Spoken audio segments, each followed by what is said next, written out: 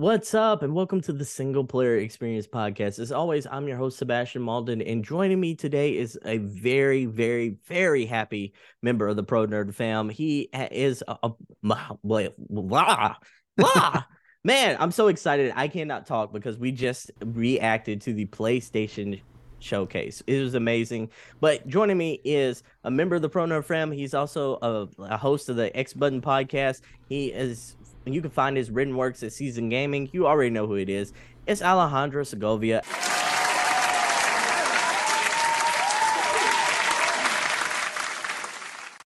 Alejandro, how you doing today? Hello everyone, I'm glad to be back. I'm glad I did my first official react with you on the Pro Nerd / Single Player Experience channel. So now we get to dive deep into what we just saw. And I got some thoughts. Man, all the excitement here. You saw I was tongue-tied at the beginning of the episode, and that's because we got some information on Spider-Man, and I'm so excited to talk about that. But before we get into the main event of the show, Alejandro, what did you think about the PlayStation Showcase that we just saw? I would say it was a decent showcase, considering all the things that were shown in it. Is it had a nice variety of titles that proves that Sony is committed into trying to have all different kinds of games, especially when the narrative has been that they're just about the blockbusters only. They're just about the big games, and in a way they might be, but at least they made some time to put in some of the little things. My thing is that we waited literally, I'm not kidding, we counted this over at Season Gaming, 620 days for this showcase since the last one we got on September 9th, 2021. And even though that one was a decent one that ended up really great because that's when we got Wolverine, Spider-Man, and the first look at God of War. This long wait had many of us expecting. They made us wait because they're getting ready to shotgun blast what the next 2 or 3 years of PlayStation are going to be, because that's literally what they did in 2020. And from that perspective, I would say what they showed of Spider-Man looks pretty incredible. Everything else though was not what I wanted out of a showcase that I waited so long for. So it was both good and disappointing. Ironically, it's like both statements can be true. So yeah. I think this is a showcase that leaned very heavily on the third party, and a lot of people were expecting more. Show us more of the Sony first party. Show us more of the PlayStation first parties. And I think if we were grading it on the first party presentation and what we saw from there, it would definitely be a F grade outside. Yeah. Oh yes, probably D-, just because it was when I was we're gonna go through the list, a few first party titles were actually shown, especially from studios that they purchased. But that's the thing. If you want me to get excited about new stuff, CG is not gonna make the cut. Or even what others were, they were just showing some icons and that was it. So yeah. But yeah, overall it's I would definitely say it's definitely the weakest showcase they've done in the PS5 era. And I had even more excitement out of some state of plays we got even last year when we didn't get any showcase, because obviously the expectations were different and they exceeded expectations. Expectations for many PlayStation fans were high for this one, and now it feels they're still holding on they're still kind of holding the guns for before they paint the canvas for whatever is going to be coming out afterwards. And in a way, because they have Spider-Man this year, and no, Spider-Man is just going to be so big for them. The first one was just so big already for the PS4. It felt like they decided to just save the bullets a little bit, but I don't feel people would feel like this if they were talked to last year. It's just the fact that we got a delayed showcase and not even knowing if we're going to get a showcase again next year, because Sony's so erratic now. So that's why there's that conflicting feeling about what we saw. But I can't wait to dive in more. Yeah, for sure. I'm on the opposite scale. I think I'm a little higher on this showcase, and I think the reason being is because this sort of gives me deja vu from the PS4 era, where we got to see Sony's, I guess you could say, their third party relationships and the reliance on indies, and then they had a couple of banger mainstays in the first party to really tie us over with that. But the third party lineup looks really impressive. Yeah, and that's why this is a good showcase, because they had a solid lineup of what we showed here. Very couple variety here and there, different looking games. When it comes to variety, I can't fault it at all. No. When it comes to expectation and the big bomb, that's where I fault it. Yeah. The crazy thing is and we'll dive into each announcement individually in a little bit, but like I do think maybe if it was structured a little bit differently, like Mm-hmm. had like maybe one of the remakes in Spider-Man been like sandwiched side by side, maybe Mm-hmm. people would have said like, oh, like the end would have had that punch that people were kind of missing, you know? Yeah, especially because it felt like they were structuring kind of like the 2021 one happened, because the 2021 started with the Koto remake, which didn't show up here at all, and we No. know that that thing is pretty much DOA at this point, based on some comments by the Embracer Group CEO that he actually said earlier today. So it started with that. It also gave us Stellar Blade, then went on a whole tangent for they had Forspoken, they had like a bunch of third party games, and that's where they included Alan Wake and Guardians of the Galaxy, GTA 5, and all that. And then near the end, that's when we got like the Uncharted 4 is coming to PS5, Yeah. Wolverine, Spider Man, Gran Turismo 7, Spider Man, and God of War Ragnarok. It was like the punch, punch, punch, punch, punch, punch, punch that it elevated that showcase when everyone was like, okay, it's been like, yeah, we're seeing the third parties, but they saved all the guns for the end. When we saw the PlayStation logo here we were like, oh right, yeah, Yeah. it's like finally they time to get the bombs, and then we got one first, and we were like, okay, I don't think that was the right way to show that, and then we got Jim Ryan being like, yeah, we want to thank you so much for coming to the showcase. I want to give a little interview to talk about this new hardware. And then we got a final game. I was like, wait, what? I was like, that's it? So if they were gonna like say that, they should have just saved all the PlayStation Studio stuff near the end at the very least, Yeah. because they spread it out more, but because it wasn't tangible, it feels like it was less substantive than what we wanted, especially because majority of those were not the kinds of games we expect out of Sony, which was one of our big trepidations coming into this. But Yeah. can't wait to like dive into that. So And I got the I want to yeah. touch on that. Sorry to interrupt. I want to touch on that because like Mhm. we are talking about like the Sony's big pivot. They've been almost just like Microsoft where they've been acquiring studios lately. Mm-hmm. But it seems like their pivot is more towards games as a service and more multiplayer Multiplayer. Mhm. models here. And we sort of got to see a little bit of the intro into that new style and era with this showcase. Mhm. While single player gamers like me are a little bit like on the fence and almost scared to death of Yeah. this new kind of development. How Yeah. did you feel about this? Yeah, me, I will always remain open minded until I actually see the game in a way, because you never know. Like, at some point, a live service game just dies and or runs out of steam, and one can like overtake it and become an obsession. So it's like, to me, they still haven't completely sold me on the pitch yet, Yeah, because they didn't show them really. This is like the barest of teases. It's for sure, for so sure. it's hard to like really judge the live service focus yet, when we actually now see like at the gameplay being shown, maybe in future play in future state of plays and all that. That's when I can be a little bit more like, I can have a more fully thought opinions of the road they're taking. As of right now, they look, well, just based on the trailers, like that looks kind of like what I expected those things were gonna be. Hmm. And it's sad that we just didn't get more of the other games that we love, especially since so many things were ended up being no shows that we would have expected they were going to show up here, based on some things being said yesterday at the Sony at the Sony investors call. So Yeah. yeah.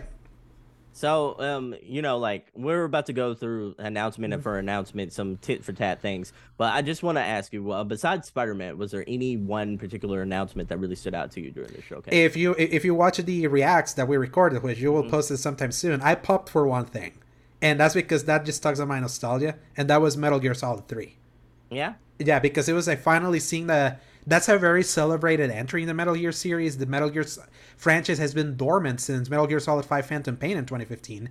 It sort of came back with Metal Gear Survive, which was a catastrophe, and the first Metal Gear not done with Kojima. This is the first time like Konami, now that they've slowly come back into wanting to make games, they apparently they had this remake in the works for a while, and well, that's cool. I think the most exciting thing is that just the confirmation that the original games, as they were, they're actually finally going to show up on modern hardware, because that's just another checking off the box of games that I'm keeping my PS3 connected for. And they mentioned it was a volume 1, so I know that there's the other games will show up anytime soon afterwards. So For so sure. that was like my biggest excitement, because it was like so cool to see it back. So You know, other than that, I would have to look at the list to remember if I remember, because it was a lot, but it was just a lot of candy.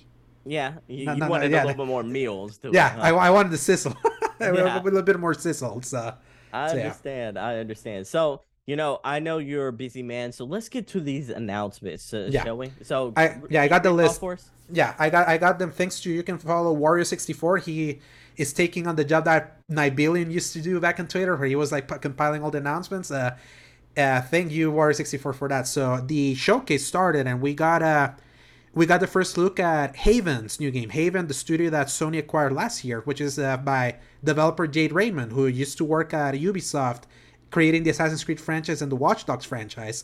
She went to work to Google, and then when Google shut her Stadia, she left and founded a studio that Sony helped fund. And then they were like, "Nah, we're swallowing you whole. Is that we like what you're doing?"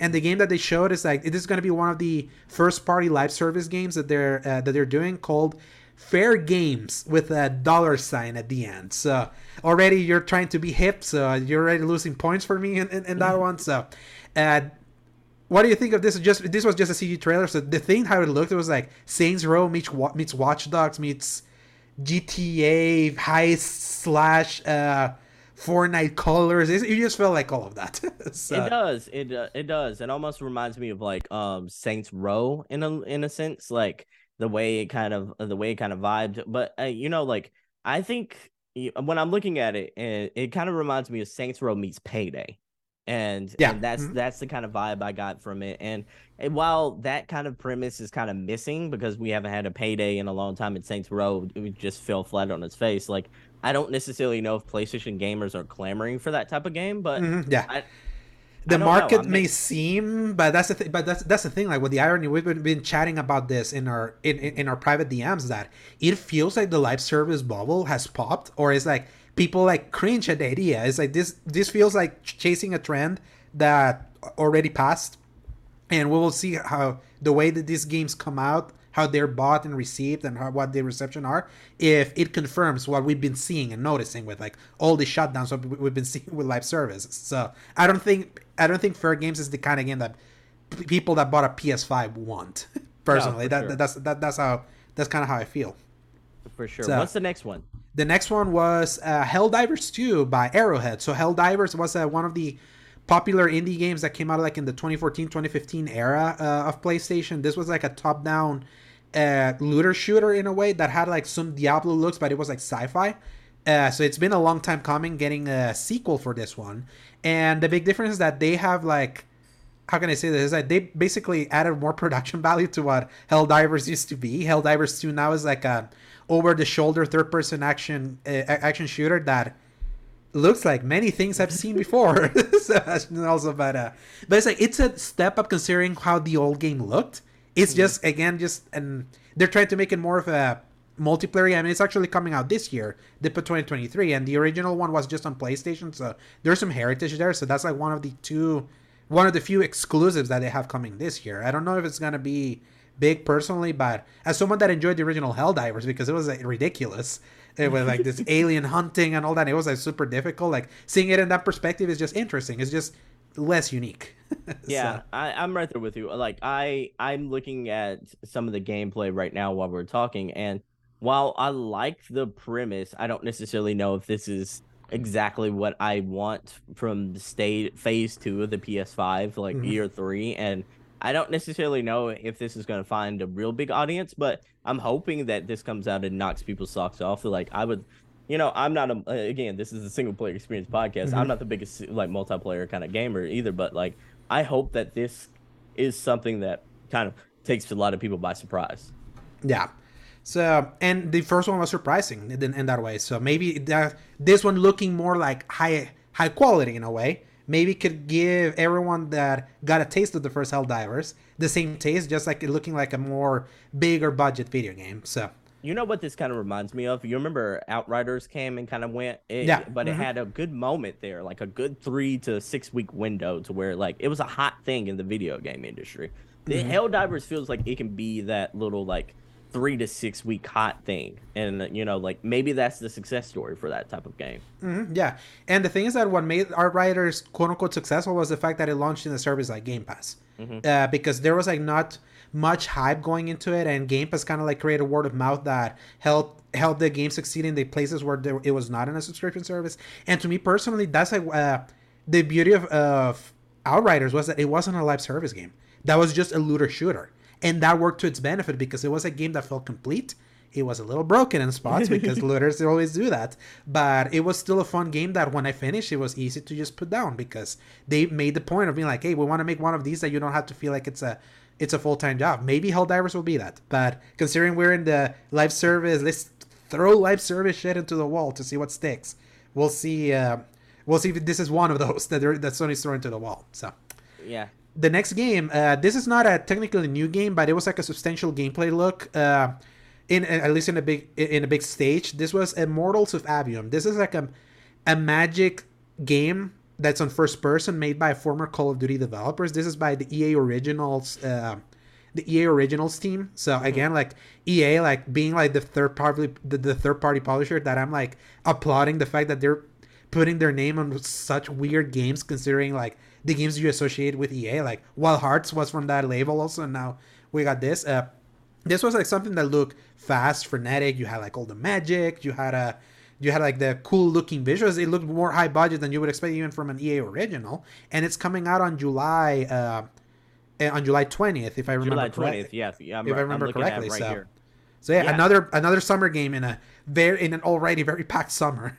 The crazy thing is like when we looked at summer, like a couple of weeks ago, I said summer was very indie heavy as opposed to like very AAA heavy, and now it's like the indies are starting to become overshadowed again. But like, yeah, this was the first summer I would argue that I feel like indies got no chance this time. Like there is no chance for them. I mean, like just with Jedi Survivor kicking off the summer, now Zelda overtaking the internet currently, especially over there on TikTok. Then just in a week we're gonna get both Street Fighter and Diablo, then Final Fantasy 16, which was later in the show. Is like those are like oxygen suckers right now. That they really I feel like indies, you gotta go punt for next summer, because I don't think there's gonna be a AAA summer like this ever again. This feels weird for a May. It does. Yeah. But I mean, so like for the listeners who didn't get to see the showcase, like describing this game feels like, again, first person magic shooter. Like it feels like the magic you see in like Skyrim and Oblivion, like that style of magic. But imagine like with the swiftness of like a Call of Duty, and like that kind of element kind of fuses together. It looks like it has a really cool story as well. Tons of special abilities. It says it has boss fights. So this right now is probably one of the games I'm highly looking forward to out of this show. Yeah, I would say like I was interesting. It was like you picked my interest, but now you got my attention. This was like what the showcase is, especially now that we know the date. We knew it was going to be this year because EA was saying it's going to come out in this period. So that happened, and then immediately we were followed up, and you immediately recognized it because of the silhouette. Ghost Runner 2. So they hit to like that like fast moving indie high budget game that came out maybe a year or two ago, that has like Titanfall style mobility and it's like ninja and all that. So they're doing a sequel for that, and it's also coming out this year. It's like it's more Ghost Runner. I don't think there's much to say about this one. I will say, like, you're right, it is more Ghost Runner, but I did see, like, for the people who really enjoyed the Ghost Runner, I did see like they added vehicle takedowns and such like that. You're also like riding a motorcycle down a skyscraper. So it does kind of have, it looks like they added some more diversity to the takedowns that you're able to execute throughout levels. So I will say it does look like an improved sequel. I don't necessarily know. Yeah, Ghost bigger. Runner, yeah, for sure. The scope looks bigger. It looks like they got a bigger budget as well. So I'm looking forward to seeing the reaction for this. This is one I'm not necessarily like this in my mommy that I'm super hyped for. Just like the first one I received in PS Plus, this feels like a game that unless I'm seeing like high praise for, depending on when it comes out, I'm easy to wait on like a sale or like a subscription offering. Like it feels like that kind of game. So yeah. Then I would say then we got into the first interesting looking game to me, like new game. Okay. This was a game by a studio called S Game. This was Phantom Blade. That was like that Chinese samurai game that was like had like the grotesqueness of a Bloodborne style from software game, but instead of being like a Souls game, it feels that it's closer to something like Ninja Gaiden, like quicker. Like it feels it's gonna be difficult. It's gonna require like quick reflexes and all of that, but it feels it's gonna be more of an action combat game that Ninja Gaiden used to be the king of. Yeah. Then it's like the visually looks stunning. I think it's from a Chinese studio. We were saying we were gonna see, what S Game is. Yeah. So, but But yeah, it's like the character models were like interesting, like the visual style, like very high quality as you would expect from like a high budget game coming to current gen, and just the level of action was like, okay, this is interesting. This was just coming to PS5, so we know that it was not gonna be coming out this year. Yeah, So it has no chance of coming out this year, but like it's an interesting game. I'm reading right now. They said like I'm reading right now, and this is coming from IGN.com. Like they said, new creations from PlayStation Studios, as well as the spellbinding games for third party studios. This one being a third party, which it is must be the spellbinding ones that they were yeah. referring to. Yeah, this is what it looks like from Spellbinding ones. It's a new RPG, but they emphasize that this will be a Souls-like game as well. Yeah, Great. yeah. So It we're getting. didn't look like that. I'll say this. It didn't look like the kind of like methodical Souls like that you would expect, Mhm. personally. So it had that going for it because it's easy for you to see something be like, oh yeah, another Souls like, because it's very easy to identify the pace and rhythm of a Souls game. This definitely looked to me more like Ninja Gaiden. So if they're actually doing Ninja Gaiden style and still like sticking it like in a Souls like an even faster Neo, because Neo was like that mix because it was Team Ninja, but it Mhm. was still very Souls like that. You needed to be very methodical about it. So it could be cool. We don't know when it's coming out, so maybe this is one of those kind of like far off Games Radar games. says right now, projected for 2024. I'm not, like I wouldn't be surprised. Yeah. they said story is still developing though. So I'm like, they said right now projected for 2024. I'm curious though, like this and Rise of the Ronin, both two Mm-hmm. Souls-like games, that we saw from PlayStation, Mm-hmm. both in 2024. Yeah. That's what I meant. That's kind of like I was telling you that would be interesting. That it was like, wow, they're putting their weight on in another one of these games, Hmm. because not only Rise of the Ronin, what the hell is Ghost of Tsushima 2? Yeah. And that's a first party game. So it's like, are they gonna Days Gone this? Like kind of like Yeah. how having like two similar style of games there was. I would have thought that they had learned their lesson, but yeah, but from what I understand, with what happened with Days Gone was that they greenlit Days Gone because they were expecting that game to come out much quicker than it did, Hmm. and the fact that it came out so close to Last of Us, it made it feel so redundant. Even though it was pretty decent, even though it was the buggiest PS launch, like For a long PlayStation time, yeah. first party launching like ever, Yeah. considering like the quality that they pursue. But yeah, Phantom Blade, it looked cool. That was from original ideas. They look cool. Let me ask you this, like, because I think we're starting to reach an oversaturation point with the samurai and the Yeah, ninja, so to speak. yeah. Like, we are possibly reaching a point to where like we might get Assassin's Creed, was it Tokyo The or like the Japan? Ronin game. Yeah, Assassin's Creed Red is what it was. Assassin's Creed Red, which is very much like that, looks like the RPG style. We got Ghost of Tsushima 2, Rise of the Ronin, and we got Phantom Blade, all coming to PlayStation within like the same almost 2 year window. Yeah, it's gonna be rough. It's like again, it's like if it's this is the Armageddon deep impact thing, Hmm. that it feels like everyone just decided to have the same idea. And to be fair to a game like Ghost of Tsushima, that is more of a Ubisoft style game, like Hmm. a more Ubisoft open world style game. So it's like more chill. Obviously, you can like crank up the difficulty to like high level for it to be like so brutally unforgiven if you wanted to, but it's not a Souls like. The PS5 version added a lock-on button that make it feel like one if you wanted to, but that feels more that feels like a more quicker action game. And Rise of the Ronin was definitely also more open world because you had floating around all that. It didn't look too much like a Souls like. So Hmm. I guess right now, especially in this oversaturation point, they will have to make their case. What makes it interesting? I would say, at least with Phantom Blade compared to Rise of the Ronin and Ghost of Tsushima, it has that grotesqueness in its looks that that at the very least that gives it its differentiator. And like I mentioned, that gameplay didn't look like a Souls like to me, so that is a good point for them. So the next game is probably one of the most beautiful games that they showed in this showcase by Giant Squid, the guys that made Apsu, Sword of the Sea. So if you know the artists that made games like Journey and Apsu, and you look at this game, you know it comes straight from those games. And I tell you, that Journey is still probably one of my favorite indie games of all time. In fact, it's probably the one the one back in 2012 that turned me on the idea that you can have like a really high quality, smaller budget game that can leave an impact. So much of this game looks like Journey. The sunsets, the the whatchamacallit, the sand moving around, Hmm. and The even more water effects, the yeah. water effects, like the biome diversity. There's something that it feels like Absolute Journey got a baby. That's It kind really of like does. kind of how it feels like, and that's also just coming to PS5, so that may be again a 2024 2025 game. But again, like the thing that I was in, what makes this showcase good, I'm glad that Sony is still like in the Jim Ryan era, the I want summer blockbuster, like big game, budget game era. They're still Hmm. finding the time to show games like this.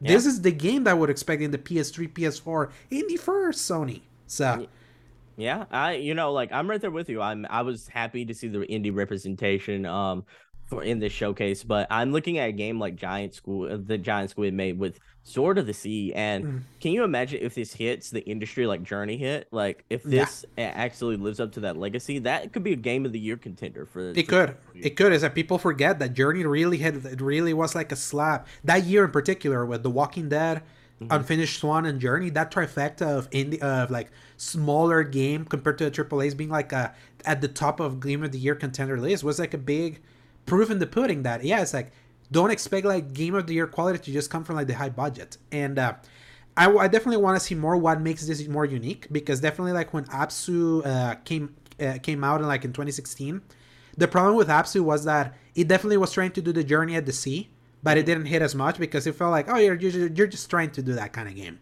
So maybe they would have to have something even more unique other than how beautiful it looks.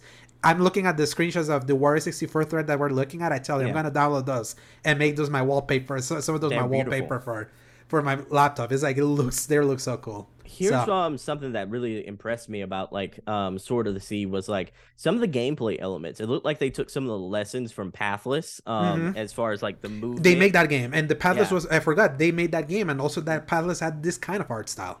Yeah, and I was gonna say it's like the skateboarding effect, the way you can skate with your Yeah, sword just looks amazing. Like they made move it feels like movement is a stronger emphasis than it was with the Journey yeah. era and the Abzu era. Yeah, and Pathless was a beautiful game to move around on, and It was. and again one of those games that looked at what Breath of the Wild did and adopted a few of the elements in the Mhm.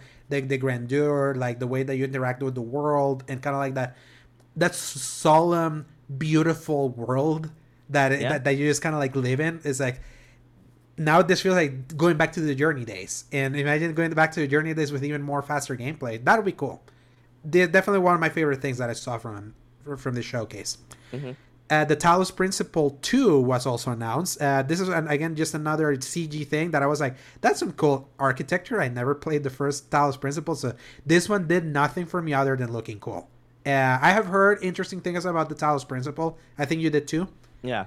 Yeah, and it's coming out this year. So, Yeah, one of the things I liked about it, the fact that it did look cool, the fact that it's being made by Devolver Digital, mm-hmm. and Devolver Digital doesn't miss with usually the Yeah. games they usually put their faith behind. So You are the indie guy more than I am, so I feel that you're more like entrenched into the Bulber side of things. yeah, So, they don't usually miss. So mm-hmm. when they usually put their stamp on something, it's almost like a stamp of accreditation there, Mm-hmm. and that makes me feel good about this game. I will say like this feels like an era to where puzzle games are starting to make a comeback.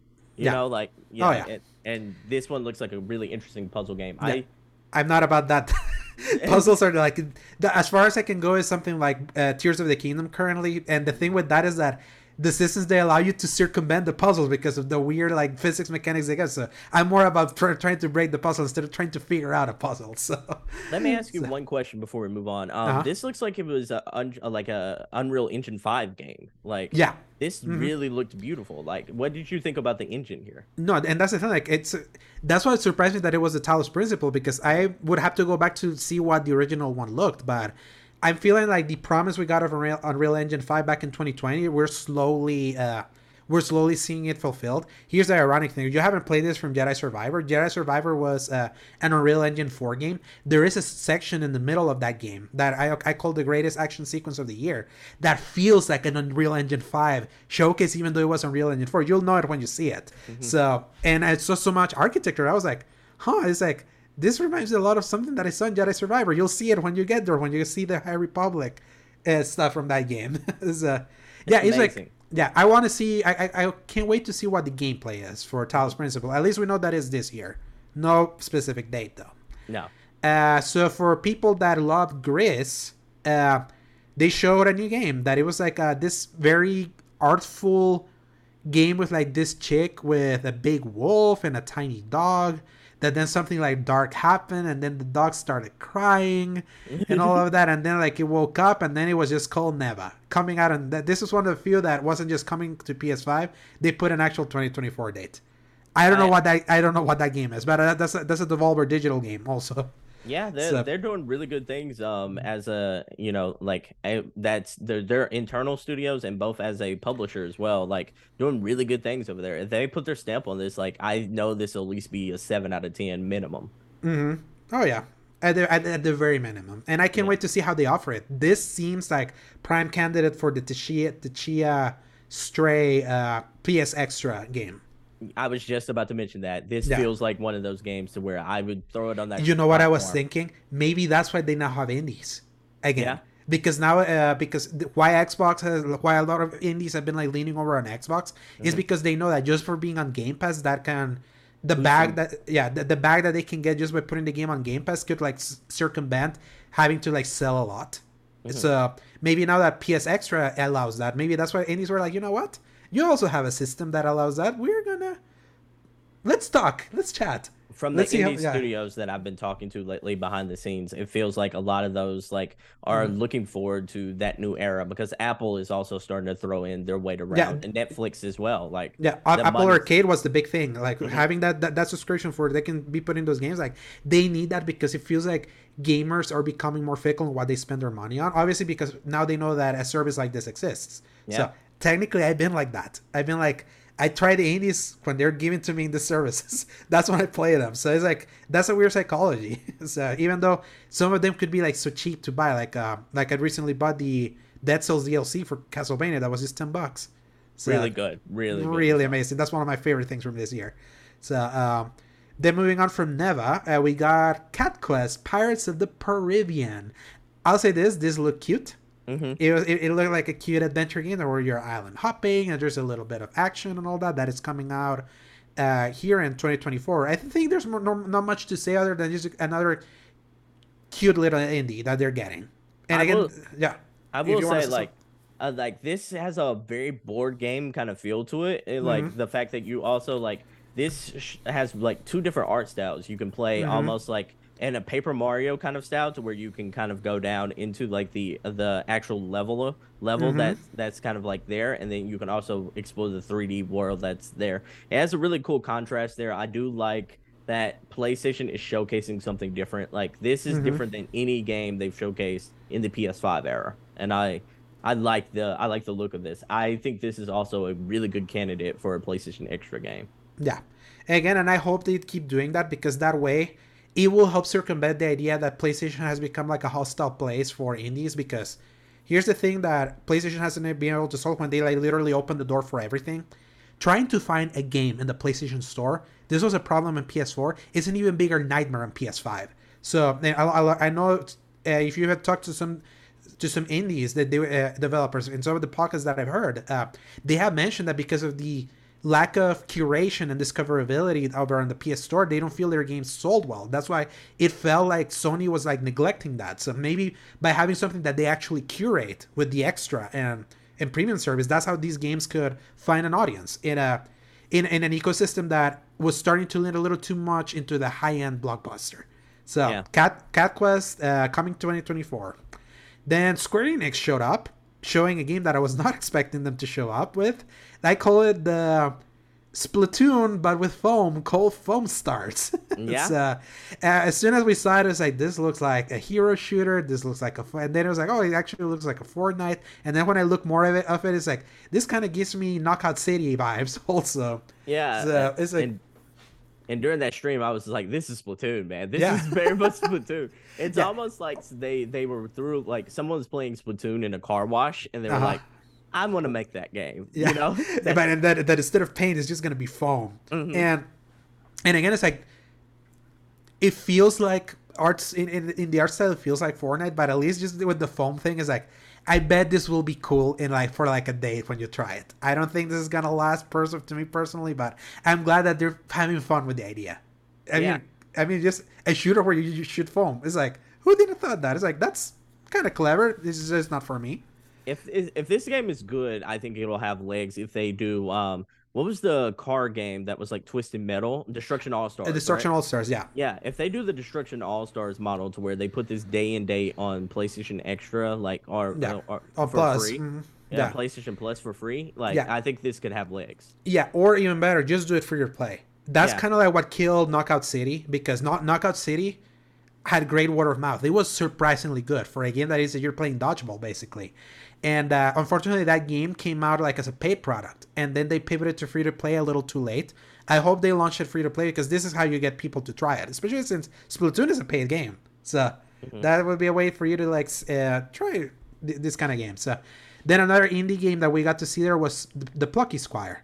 That's the one that was like a storyboard that you got out of like the storyboard. It was like oh, a it looks really platformer good. and all Yeah. that. We saw that first at a Nintendo Direct, and now we know that it's coming out this year outside of just Nintendo. It looks really cute. And again, another Devolver game. This was Yeah. the Devolver block.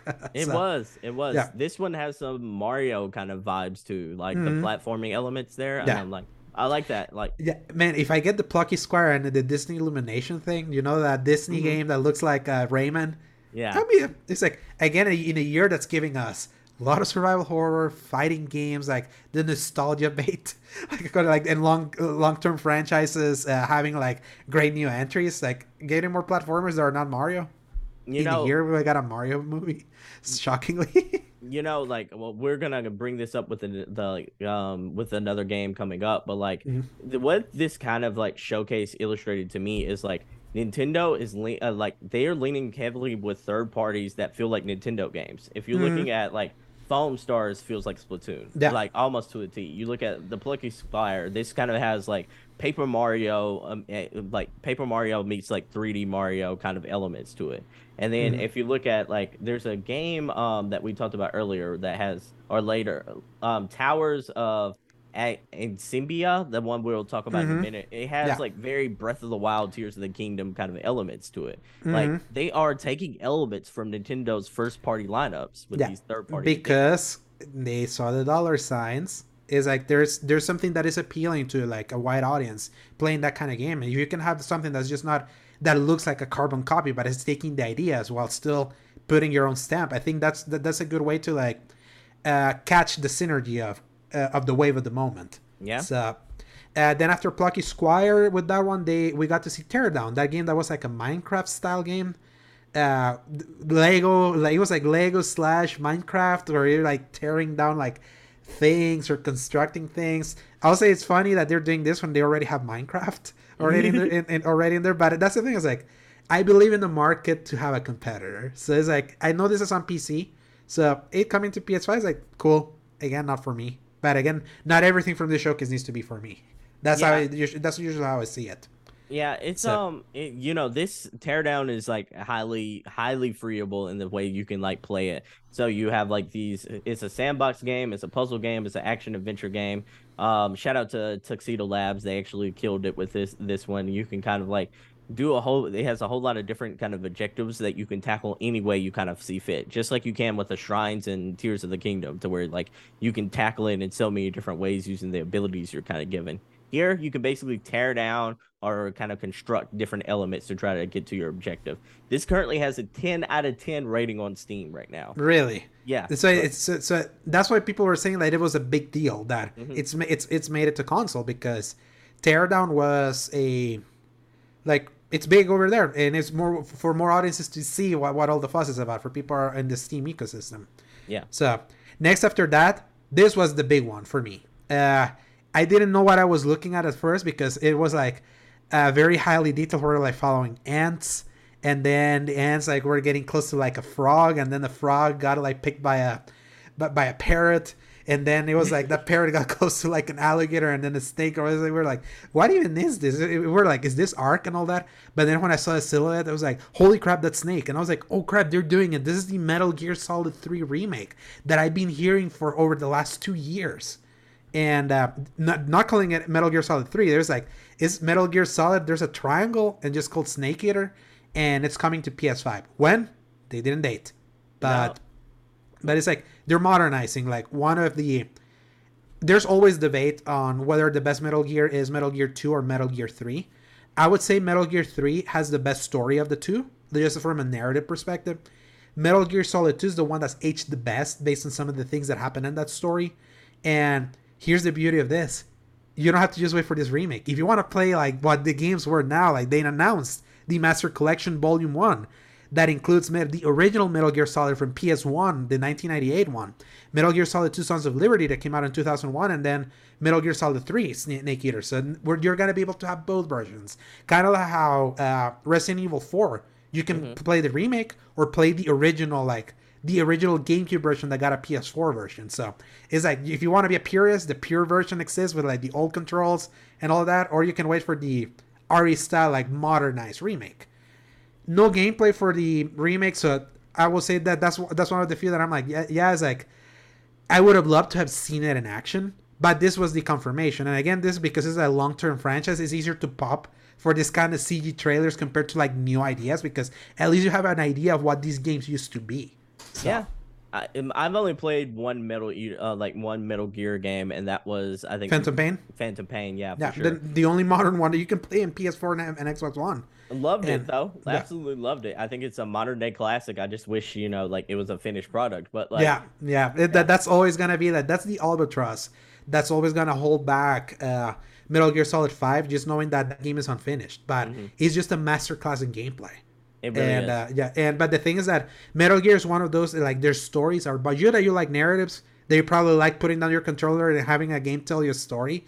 I tell you, play the other ones. I will say that if you were to play the Master Collection, let's say, you may run into a Metroid Prime syndrome, that just from understanding you coming as a newbie into like an older style of game, you may run into kind of like those issues, because they're like very weird.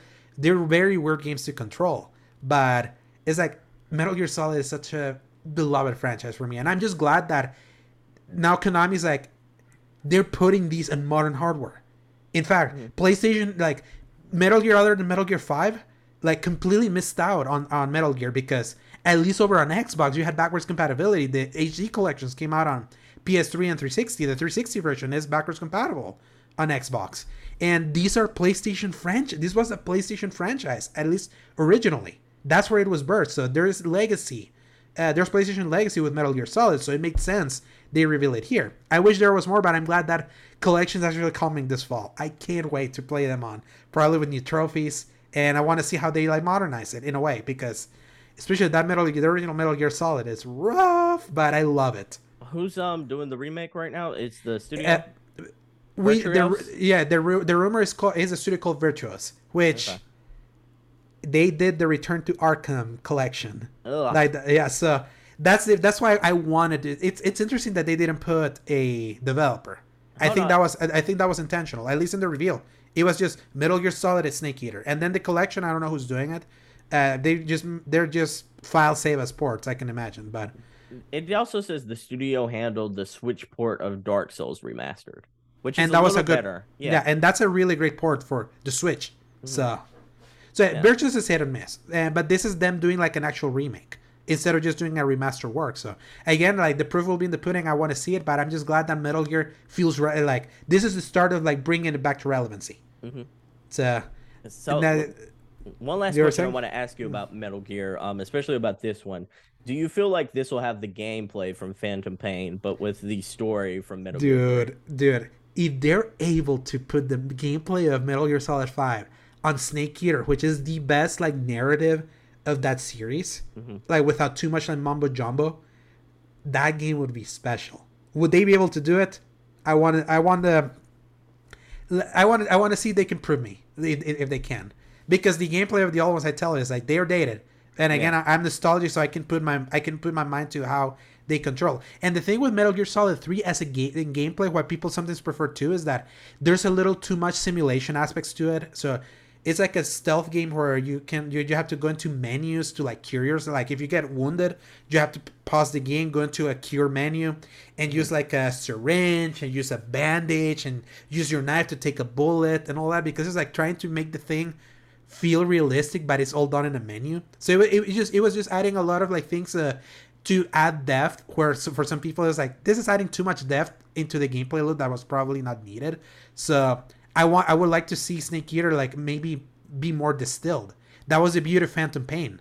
You didn't have to deal with that crap. No? It's like it's or so maybe you mix in elements of Capcom's like management system to where like how Capcom does like the different things you can carry on your person to where you kind of have to fit in within a certain that is a really great point, because like item management is like so crucial in Resident Evil. That's always been like part of the gameplay loop, and they managed to keep that element while it feeling modern.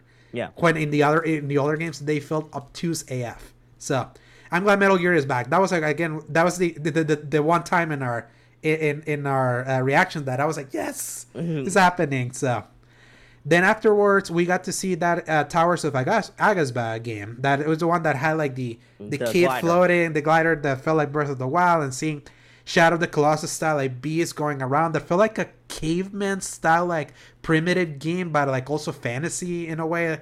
It was like a smorgasbord of things, but I thought it looked cool.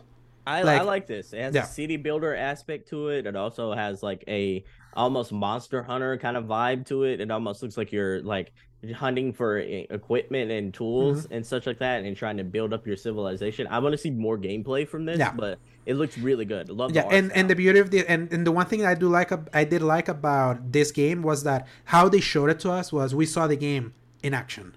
It wasn't just CG. So at the very least, we could wrap ourselves around the idea and be like, oh yeah, this is one of those games that I tell you is like, everyone sees Breath of the Wild, they're going to see Tears of the Kingdom, they're going to like copy elements, but not be straight up carbon copies. This definitely feels like one of those. 2024 games, so we have to wait. But at least it had the balls to show us the game. So and it looks like, this might be a PlayStation 5 exclusive is what I'm reading right now. I'm like, look at it. It would make sense, yeah. Look at all these exclusives that we're seeing. Metal Gear Solid looks like a PlayStation exclusive. Yeah, well. that was confirmed like by Jess Gordon over at Windows Gaming Central that apparently that's actually going to be multi-platform. Okay, that's cool. But again, it's like because you see it in this kind of showcase, that's a good way to like psychologically associate a game into a console, even if it's not. So it's like it's the weird PR game of doing showcases like this. So. After Towers of Agasba, I would say we got into like a time waster, I would call it, even though I'm very excited for the game. We got to see another trailer for Final Fantasy 16. I would consider this the launch trailer. That's a game that I'm already sold on. It's like basically if you were not sold on this game after seeing the 20-minute presentation they made like a month ago on State of Play, you're not gonna be more sold. So no. I was now looking back, now that we know how the showcase went, this game being here, I'm like, maybe you could have put something else here, but I mean, it's an exclusive for them. Like this is a legit, like a big game they're gonna be selling consoles with this game. So I don't blame them. I personally just didn't want this here. It still looks great. It's gonna be. I'm reviewing it next month. So this and Street Fighter didn't need to be in the showcase. Yeah, exactly. If we're being honest. Yeah, exactly. So these were the two that I'm like. Now looking back, you're like, you didn't need to be here, especially now that we know where we were. So this was the halfway mark. Yeah. At this point, after we were seeing this, I was like, this is good so far, and my socks haven't been too blown up, but let's see what they keep going. And then immediately they showed us Alan Wake 2, reconfirming that that's a game that's coming out on October 17 this year. It looked great. It really looked great. Looked good. Yes, I will say the catfish just in the beginning of that trailer made us think it was a John Wick game. Because they made Alan Wake. They made Alan Wake look like Baba Yaga. Baba Yaga. So I was like, wait, is that? And then I was like, okay. When I saw there was Remedy, I was like, yeah, Alan Wake 2. And this was originally announced in 2021, but it was like the barest of teases. At the very least, we got to see what the game is, and it has a date. So October 17th, and that's impressive. Perfect for Halloween. Yeah, and also like survival horror fans, y'all are absolutely eating over here. Like, man, I'm talking about like us story narrative games over here, starving like Marvin, and y'all are survival survival Yeah, horror and to be game. fair, these have stories. The problem is that because Yeah. it's horror, you can't. Yeah, you're struggling with that. Yeah, I'm Courage the Cowardly Dog, so I Yeah. can't necessarily dive into that genre, but God damn it. Courage the Cowardly Dog was one of my favorite cartoons. They were like, it so was good. always so funny. Muriel! But yeah, oh man. So then afterwards, we got a extended, actually like legit the first gameplay look at Assassin's Creed Mirage. Yeah. I'm surprised Ubisoft let them have this here, considering they're actually doing a showcase around Summer Game Fest. The one that they were going to do at E3 before they backed out on E3, and Summer Game Fest was like, you can do it with us. I was surprised that we got to see the first look. I would have expected them to save it there. Maybe they have other stuff they want to show. Maybe the Star Wars game that I kept hearing this week. So My theory is they just go light and maybe show like some more like in-depth yeah. stuff on this, and then maybe like they show Star Wars at the end, and then they'll probably show Just Dance in between the two of them, and just go really light with I it. know, like, if you remember, yeah, because I remember this so vividly. Their E3 2016 showcase, it was a 2-hour show, and it was because every game that they showed, they had like an extended gameplay demo, Yeah, which it was like ridiculous. It was like, yeah, 2 hours is too much, but they had the right idea because they were showing us the game. So I will say this is still using this gameplay systems and animations from the newer Assassin's Creeds, the RPG ones that we got from Origins and then Odyssey and Valhalla. But this is them like trying to appeal to the older generation of like, yeah, we're using the new gameplay systems, but the focus is gonna be back to actual assassination. And I want them to show me a little bit more because it's like obviously there's been too much Assassin's Creed, you can say, even though we have had 3 years now since the last one, but it's because they kept updating it with expansions and all that. So it feels like Valhalla feels more recent than it actually is. This is like the longest we've actually gone from between mainline entries, and originally this was going to be Valhalla DLC. That's why it's like focused on Basim, which it's a big character in Valhalla, like way more important character than you realize. Like, for sure. Like when you meet him, it's kind of nuts. So apparently this is gonna tell that story based on how Valhalla ends. So I can't wait to see how they balance the act of like making it feel like the newer ones, but also like the older ones. And now we got a date, October 12th. This was leaked last week. Actually, we talked about it in the X bottom, and that it was supposed to be an August game. That's when they were targeting it, and then they delayed it. But Ubisoft is just such a disaster that at least they're finally releasing a game that's not Far Cry 6. It's been 2 years since their last big game. That's disastrous for that publisher that at least always had things every year. It really is. I want to like, like this is a larger conversation here, but like I know like everyone in the industry right now is talking about like how much weight is on Starfield right now. Yeah. I would almost argue that AC Mirage has almost just as much weight on it, because like no, it has. If this game fails, like what happens to Ubisoft after that? Yeah, because their intention, like, them going back to their roots, is them acknowledging. It's like, yeah, we got to change our approach a little bit. And I feel like the biggest complaint, especially coming from Valhalla, the game that I like, is that it's too long. Yeah. It took me 123 hours to finish, which is ironic because I have played 115 hours of Tears of the Kingdom in like 11 days. But that's because that game's actually legit great. It took me a month to play the other one because I kept getting bored like after a few sessions. But it's like some people were like, "Can you do something a little leaner, please?" Like, not everything has to be like this, just long time commitment. Just 80 no, we're like 80 hours. We're giving you our time by descent. That's kind of how we felt. Like, so, and I hate like thinking of games that like thinking of value that way. I prefer a game that respects my time, that I feel satisfied about, instead of a game that I'm just like throwing it out the window because I'm just sick and tired of seeing you. And so I feel that same way. It's like, especially they haven't had a win. Like Far Cry 6 sold well, but like the sentiment by then was like, there was like articles of like, I'm so effing tired about just with this formula anymore, is that they just keep doing it over and over and over and over and over again. So yeah, Ubisoft is like the one publisher right now that, especially right now with Activision, that Activision is in limbo because are they gonna be acquired? Are they not gonna be acquired? Even though they're like, to me, they were already kind of like in dire straits as just a publisher of one game. Ubisoft went from publishing many different kinds of games to then homogenizing a formula in different kinds of games to now like a publisher that's struggling to get games out. Yeah, and So also it's like get out quality too. That's like when yeah, you do put out something and it's not quality, you have like a Watchdog situation, for instance, a Far yeah, Cry with Legion, situation. yeah. Yeah, I would say Far Cry 6 was good, yeah, it was but decent. the thing is that it was tired. It was good, Hmm. but about a breaking point of like you're just doing the same game over and over again. And I enjoyed Far Cry 5. I see that you posted a review of like is Far Far Cry Cry 5 Five, yeah, worth it for this year? I remember. yeah. And it got a 60 frames patch, so it's like worth going back to in the newer hardware. Hmm. It's at least less excessive than Far Cry 6, I would say. Yeah, So because it's tiny, even though it's big, it's not as big as 6. 6 is massive, I but I will yeah, say, Ubisoft in trouble. yeah, I will say this to me is going to be the make or break to decide if AC has hit its saturation point, and Yeah, if we'll see when it comes out. So what's yeah, the next one? yeah, and just real quick with that they're doubling down on Assassin's Creed. They said that they Yeah, have like 6 games in development, so what this will prove if that's gonna be a nice investment. I think it's troublesome I when do too. when you're just doubling down on just that one franchise, especially knowing that what they have. So the other one we got to see after that was Grand Blue.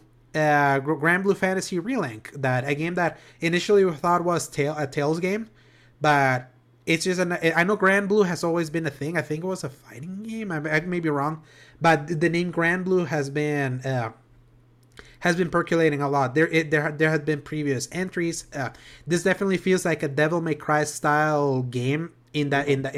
in that style game, and it's coming out this winter. So It looks fun. that's December, I would bet. It kind of reminds me of like Devil May Cry meets Dragon Age in a way, Mm-hmm. because like it does look like you have like a support system and a team that follows you around, almost like Dragon Age. Yeah, Dragon Age and Dragon Dragon Quest Quest, art yeah, style. Yeah, it's like yeah. all of those three like mixed together. And I tell you, it's like I have grown turn based. I've long past turn based. Like that's kind of when we're talking on reactions. Like I stopped playing like a dragon because obviously that's a turn based game, and I was playing in a weaker hardware, but also turn based is just nothing something that I'm always eager to go back to. Mhm. So if you're giving me like the flashy action, like the dot on meshy, and it looking cool and seeming like there's depth, that's what Grand Blue Fantasy Relink looked like. So Yeah. that's definitely I can't wait to hear reviews for that one. It definitely looked cool though. Uh, Yeah, if that gets like a 6 out of 10 and above, I feel like that's a win for that type of game, to be yeah, honest. and I bet it could even get no lesser than a 7 unless it's really legit bad, which I Hmm. doubt. The other time waster, Street Fighter 6, there was not. I tell you, it's like it had just had a successful like technical test and now an open beta. I don't need to see more of this. This is a good Street Fighter game. Moving Yeah, on, moving exactly. on. So then we got like a very cool looking, artful Metroidvania in the name of Ultros. I love That this. that Love is like this. it's definitely like the notable thing about it is its art style. Hmm. Does it have like a special gameplay to it? I think it's something that they will have to prove to us, but it was a pretty looking Metroidvania. And I tell you, it's like you can serve me Metroidvanias for breakfast. Yeah. I'll always eat one because I dig that genre a lot. You So know, this kind of feels like, like, and you'll kind of like maybe kick back against this a little bit, but like this sort of feels like a Metroidvania with like almost like a Rick and Morty type art style, the way of like, like how Rick and Morty has like those special type yeah, of like weird, almost like, I would almost call it like, not, what is that kind of like ooze, like that oozy type of art style in some sort of like ways. This sort of feels like that. It has like a pretty art style that kind of reminds me a little bit of like Ori in different ways as far as like how colorful the game is, but like a lot of the different like the way the game looks, the why the tentacles and like the way like these creatures are kind of like shaped and like how like grotesque some of these things are reminds me of like very much a Rick and Morty kind of style. oh yeah. And if they can keep that style, that's what's going to differentiate it from the other Metroidvanias. And I feel that's been like the interesting thing about seeing the Metroidvania genre is like, as a game, they're all pretty similar. Hmm. The same style, like backtracking, getting items that allow you to go to places that you didn't go, and it's always about like either the visual or a specific trapping that can help you stand out from the pack. So Yeah. I want to see what else they can do other than its really cool looking art style. But it definitely, the Metroidvania genre was definitely represented in this showcase. Then we got a Perfect World title named Tower of Fantasy, which this definitely looked like an anime game that mixed also combat and mech and stuff like that. And I'm like, Yeah, it definitely looks like one of those. It's like I can't fault it for that. I don't think it's one that this is something that let's see whenever it comes out. So we'll see Yeah. we'll see what it is. And then I'll say one that I thought looked cool and looked way more advanced than I was expecting, considering it was just revealed as a title last year, was Dragon's Dogma 2 from Capcom. So the long awaited sequel to 2012's Dragon's Dogma. It definitely looks like a bigger, way prettier version of that first game. It's been so long since I played it, so it's like I don't know. It's very hard to see like the improvements they made so far with what they showed, but at least they showed the game, and Capcom is in such a role that I feel like this is one of those games that I trust you. Like whenever you're ready to like give it to us, I know it's gonna be quality. Is Yeah. Yeah, and then I like the way it looks. You know, like I wasn't the hugest fan of the first Dragon Dogma. I liked it, but didn't necessarily love it. But I want to see like some of the lessons that they've learned, and maybe they can adapt some like present day features that we've been accustomed to in games with Dragon Dogma too. And I'm happy. Like some of the synergy between like the companions looks like they're more fluid than they were before. Because before it looked almost like Dragon Age 1, where you're doing very yeah, robust rough like movement. So this one looks very fluid. yeah, it always to me was like Dragon's Dogma wasn't that interesting intersection of like maybe a Dragon Age and a Dark Souls. Not quite Dark Souls, not quite either of them. It was like in an interesting middle spot, and a lot of people are really stand the way combat flows in this game when you're fighting the big monsters. It's like that's such a big Capcom cult classic, and that came out when Capcom was like going under. Like Dragon's Dogma was like one of the few interesting things at a time where then a lot of their big games were just not hitting. So Yeah. it's interesting now that seeing Dragon's Dogma 2 at the peak, like coming at the peak of Capcom, at the Capcom resurgence since like 2017 over the last 6 years. So Yeah, it'd be interesting for sure. yeah, and then we went into a block that I think we can just quickly move through because it was PSVR 2, and I don't really care about PSVR. And thankfully to them was like they waited a little too late to get into this, but yeah, we moved quickly through them. So we'd known of Five Nights at Freddy's. They had teased that they were gonna do one of those games for VR. So we got Five Nights at Freddy's Help Wanted 2 that's coming in late 2023. Then they showed the initial intersection of Resident Evil 4, but in a VR perspective. We had known already that RE4 PSVR 2 was coming. That was literally when the game was announced last year at the State of Play. They didn't give an actual date. They were just mode in development. I'm like, we already knew that was in development. So now at least we know how it looks. But They do a VR for yeah, Resident Evil exactly. at this point. So what else do we need to know? So then there was the zombie shooter Arizona Sunshine 2 that looked a little like Dead Island. It looked cool, but again, it's just a VR game. Yeah. Crossfire Sierra Squad. They're doing like Crossfire that recently had a disastrous year last year with Crossfire X. Apparently they're doing a VR game that reminds me a lot of that VR game from PSVR 1 called Bravo Team. Yeah, so it was like it reminds me a lot too. So I was like, okay, this looked good though. Yeah, at least it looked better than Bravo Team. So and definitely looked better than whatever Crossfire X was doing last year. This is the best I've ever seen Crossfire look. Yeah, and then Synapse, the game that we saw, the shooter that gave me a little bit of Beat Saber, kind of like moving through shooting galleries. Obviously not stopping time while stopping moving. Nah. That way we saw it at the last State of Play where that had Suicide Squad Kill the Justice League as the headliner. Now we got a date. That's coming out on July 4th. So if you are a PSVR owner, you got a new game coming soon. Yeah, Beat Saber meets like Deathloop is what I describe it as. And speaking of Beat Saber, finally Beat Saber is coming to PSVR 2. Why they didn't have this at launch?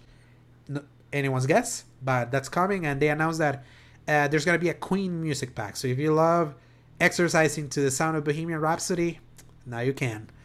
And then we are moving to, you can say quote unquote, the bangers, what should have been the bangers, and it could be that way depending from a certain point of view. Bungie showed up. I wasn't expecting them to show up, but they didn't show up just to show Destiny, which they kind of gave us a quick look at the final shape, which is the final expansion that's coming out next year, and they announced that they're gonna fully reveal that expansion on August 22nd, my sister's birthday. Shout out to her. Yes, and they finally showed up their new IP that we know that they have been working on.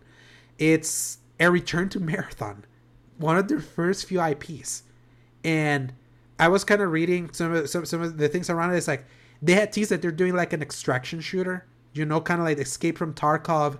That's been like that's very popular in like streaming circles. That is like not quite a battle royale. It's kind of like a mix of battle royale survival of like looting something and then extracting to win. And they're using that and putting the Marathon universe, which has been dormant since the Mac in like the late 90s, early 2000s. Mm-hmm. And they're bringing that back up. That's going to be a multi-platform game, even though Sony owns Bungie. But that was part of the deal that was going to be for everyone. So now we know. Here's the thing. Destiny 2 had a PvP mode that has been neglected for years. And now we know why. Because that PvP team has been working on this. So the people that love Bungie multiplayer, like at least the feel of multiplayer, now they know that that game is finally out there, has been revealed. So I will say the art style definitely looks very different from Destiny. Yeah, it does. Yeah. I'm reading the PR, reading the PR information that they just sent out, and yeah, it looks very different. In development for PS5, Xbox Series X and X, and PC with full cross-save, cross-play. No release date has been announced, but the game, like the playable characters, will be known as runners, and let's see, players will engage in solo or in crews of 3 to search for mysterious alien artifacts. As well, so it looks like a looter shooter. Yeah, exactly. Not quite looter shooter, but it's the extraction shooter that I was mentioning. That it's like basically, if you go look gameplay of Escape from Tarkov, there's like so many like streamers that love playing that game. That's kind of like the idea for that one. So I can't wait to see more. Now I know that what the sectioned off version of the Bungie development team that left poor Destiny 2 PvP to rot over the last how many years. Now this is the fruit of their labors. So I know for sure that they're probably gonna aim at releasing this in 2025 because next year is the final shape. So I wonder if all hands are on deck to deliver the final expansion and for it to be good after what happened with Lightfall. So. And obviously, like the little tease that they showed at Final Shape, I tell you, like me that I love Destiny and the Destiny lore, that tug at my heartstrings a little bit because there's a character there that was a big part of early Destiny that they killed off. That was voiced by Nathan Fillion, called Kate 6. So at least it's like they didn't even give a whiff that they were gonna be teasing this. So that to me that I'm a Destiny fan was like, okay, cool. Now I know when to expect the next Bungie showcase. So. Then here's when we got the PlayStation logo. We were like, yes. Let's go. Yeah, let's go. It's like, this is what we've been cooking. Like, give me more. So then the first title was, after they showed that logo, was Conquered. This is by Firewalk, one of the teams that they also bought that has former Bungie talent. So the fact that you know that it's former Bungie talent, you know it's going to be a first-person shooter, but what a horrible way to showcase to showcase games like this. Like, what even... Like no tangible, like you could at least show like a first person view of like a gun at the very least and be like, cool, it's a first person shooter. It's like this said nothing. So we're like nothing at all. Yeah, it's like they only gave a year. It's like, okay, so this is coming in 2024, cool. Then we got to see the Gran Turismo movie trailer. That was like, this didn't belong here either. And to me, it's like now that we look back, I was like, okay, cool. Yeah, they have a movie. We're talking about, PlayStation Productions are doing good. But then Jim Ryan shows up and be like, before we show up the final game. And I was like, wait, what? I was like, that's it? They were like, we want to show, like, we want to, like, unveil some hardware that's coming out later this year. And that's the Project Q, which was the, we never chatted about this, like, officially in podcast, but we talked about this in our chat, that this is PlayStation trying to attempt what Logitech is doing, the G Cloud, the G Cloud, the Asus. What was the one that Asus just the ROG Ally, the ROG Ally. That's another one. You got the ROG Ally, the Steam Deck. You have the Logitech, which is just primarily for streaming and such like that. So yeah, this looks like it's closer to the Logitech because it looks like going to be just primarily a remote streaming device. Yeah, so no native games can be played here, which to me that kind of makes sense. It's like they like. After the Vita, I know that Sony was just never going to go through the handheld gaming era again. Because, I don't know, it was just... I'm kind of liking this, though, if I'm being honest. No, that's the thing. Like, it's something that I wish they could go back to whatchamacallit, to be trying to attempt a handheld again, especially since Hmm. the ROG Ally will actually play some games natively. That's kind of like it's big, and the Steam Deck plays games natively. So depending on the price of this, that's what's going to determine. Because right now a whatchamacallit, And the Logitech G the Cloud the is Logitech G Cloud, the backbone, they're like $100, and they yep. do remote play, which is this is exactly what this is gonna be. This is you basically just liberating your phone. If what you want, you don't want to be Yeah. playing and then having like that's the only justification for it. But again, price. I don't trust them with price, so we'll see. No. Especially yes, and then they announced earbuds, and I'm like, cool. I don't need earbuds, but it's cool that they're there. I mean, Sony's a hardware company, so The perfect price point for their new project Q would probably be closer to 150. I think that's like I think that's still going to be a little high for most gamers, but I digress. Like 150 with a starting MSRP and it coming down with mhm, discounts from there will a lot of people, especially gamers like me that love the handheld market right now and like to play games on that will probably mhm. just eat that up. Anything higher than that 150 marker, you start getting closer to like that G Cloud right now at 250 to me is being overshadowed by game. At that point, you might as well get a Steam Deck, that Yeah. can play native games. By the way, my buddy Paul is watching the showcase right now because I Uh-huh. told him to like watch it, Yeah. and he just texted me, "Bro, this is hype. Why didn't we react?" And I'm trying to wonder where he's at in the showcase, Yeah. and I wonder For if he sure. got there. I wonder if it's Metal Gear where he got there, Oh yeah, probably because so. that's where I popped.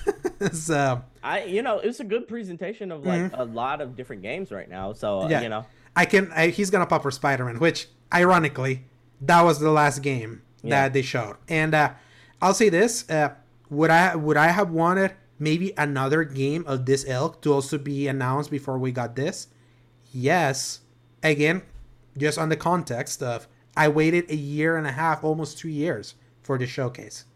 Yeah. What they showed of Spider-Man, fire. Absolutely amazing. Yeah. I couldn't have wanted anything more. You showed a little bit of like the story aspect with Peter and Yeah. how the symbiote's affecting him. You showed the gameplay. You The showed visual quality, like the oh my improvements in goodness. character models, and that's the thing. Like I thought Miles Morales already had improved character models from 2018 already, but that was still a cross-gen game because they made that game work on PS4. This is just on PS5, and you see why. Yeah. And Just it the looks amazing. yeah, Absolutely amazing. just the list of yeah. Paul, by the way, Paul got to Metal Gear. Again, Yeah. like he popped exactly in the same style, in the same time that I popped. So, uh, but yeah, going back to Spider-Man, it's like at least now we know that what they're adapting right now is definitely like Craven is like the main villain. It seems like Hmm. they're definitely going the Craven's Last Hunt, which is one of the seminal, darkest Spider-Man stories there ever was that involved the symbiote. And now we saw that it's really interesting to see that they were test betting with Miles Morales with the Venom powers. It's like now they're like inserting like I assume it's the L1 and face button attacks Yeah. they did with Miles Morales, and now they're doing with Peter now as a symbiote. Hmm. And it really makes me curious because at the beginning when you saw Peter, he was using symbiote powers without the symbiote before he got like the full suit. Yeah. Are we only gonna get those powers with the full suit, or can he just like pop them at will? That'll be interesting. But at least we know that playing as Peter Parker is not gonna feel like a step down from playing as Miles. No, Like no. it feels like they're both gonna feel really cool to play, and they did the GTA 5 thing Instant where it's switch. like the instant switch between the two Spider-Mans, and I'm like, I would love if that's not just scripted. I would love it that can still happen like in the world. Like if you're doing a Spider-Man, then you switch, you're quickly gonna switch to Miles, and then you're gonna find Miles like getting probably out of the bathroom or like eating a hot dog, or maybe in Hmm. the middle of like a bank robbery. Just the idea of that of like of New York feeling that grander and seeing it in different sides, that looked really cool. The gameplay definitely feels more Spider-Man, and that's fine. It's like it's a sequel, but I Yeah. would say that I would definitely feel like just like God of War Ragnarok before it is like you can see similarities from the last one, but there's a grander look to it, and then just like the wingsuits flying around, like the Uncharted style set piece that just kept going as you were like as as you were being like swung around. The implications of like a more meaner Peter Parker and Miles like really Hmm. noticing that like with like the new symbiote is like I knowing how good the story was in the 2018 one, and even Miles Morales, I have no doubt like they're gonna be able to hit those marks. And the cowards only gave us a fall 2023 date. Yeah. Yeah, Yeah, it's rough. You know, like yeah. I know a lot of people might say, "Oh, it's more Spider-Man," but to me, like this feels like a lot what a lot of What's so bad about that? yeah, yeah, that's true. And then, but uh like for me, this also feels like this is to me what a lot of people are feeling about Tears of the Kingdom, where like they're seeing like a lot of the improvements from Breath of the Wild and like the way like you could play the game completely Yeah. different than Breath of the hmm Wild. I feel the same way about Spider-Man 2 right now. Like, just the idea that you could like now web everything and you create like those purchases is like uh-huh, that's like it takes more than you think. it Like the does. kind of engineering to be able to like uh reorganize how you like move around those levels. It's like it's a small detail, but it's those tiny little details that can be that can be feats of design, especially Yeah. because how easy could it be for things to break. That's kind of like why, to me, like a game like Tears of the Kingdom, like its most impressive aspects are like game design. Like Hmm. obviously this is not that Tears of the Kingdom is not a game that I'm like is the greatest story ever, is the best No. looking ever. That's not what that game is. Like that game is an achievement in game design because of like how like as a player you interact with that world and the world not breaking. Yeah. Just seeing like that tiny little like web, tiny little web, was like it was a sign of like, oh yeah, maybe the worlds are actually gonna be more interactable than you think. But yeah, So, and then look at the way like you could also use your glider in the sense that mhm. where you can also see like the wind and the way you can kind of like interact with that. No, and also like that's also this happened back in 2019 when they were like demoing the PS5 to like some Sony execs Hmm. that we got like leaked videos of. They were testing Spider-Man 2018 on the PS5 to show the PS5's SSD like what it does to like keep like levels of detail going like constantly as you move quickly Hmm. through a world. And clearly, like, it's clear now that you'll be able to like traverse New York way quicker than the last time, and you didn't see a loss of fidelity. In fact, No. the game looks even prettier. So it's definitely like my thing is that yes, it looked excellent. I expected it to look excellent. Why to me just seeing the Spider-Man doesn't make this a great showcase is because how great would it have been had we gotten this plus other stuff Yeah, that sure. could have like propped it up. So if Spider-Man had not been here, it would have been a disaster. I would Yeah. say that. But yeah, I would say it was an excellent demo to close out a showcase that, again, there's a lot of stuff that looks cool, but it's like not something that, God, I'm excited. Oh But man, because I was already that's the thing. yeah. I was already excited for Spider-Man. So that's the thing. Like they didn't need to sell me much, but because they didn't need to sell me, I needed them to show me something that could impress me. I still think that they're impressing me in a graphical fidelity and stuff like that. But I feel like we gotta wait until the game for the game to feel like it's gonna impress me. Yeah. If you know what I mean. So This to me has like a lot of mirrors to the original Spider-Man trailer, to where like mhm. they showed you a little bit of the story, they showed you a little bit of like to let you kind of like, oh, the Sinister Six is here, Mhm. like, oh, I wonder like who's going to be the leader of the Sinister Six. It kind of like Yeah.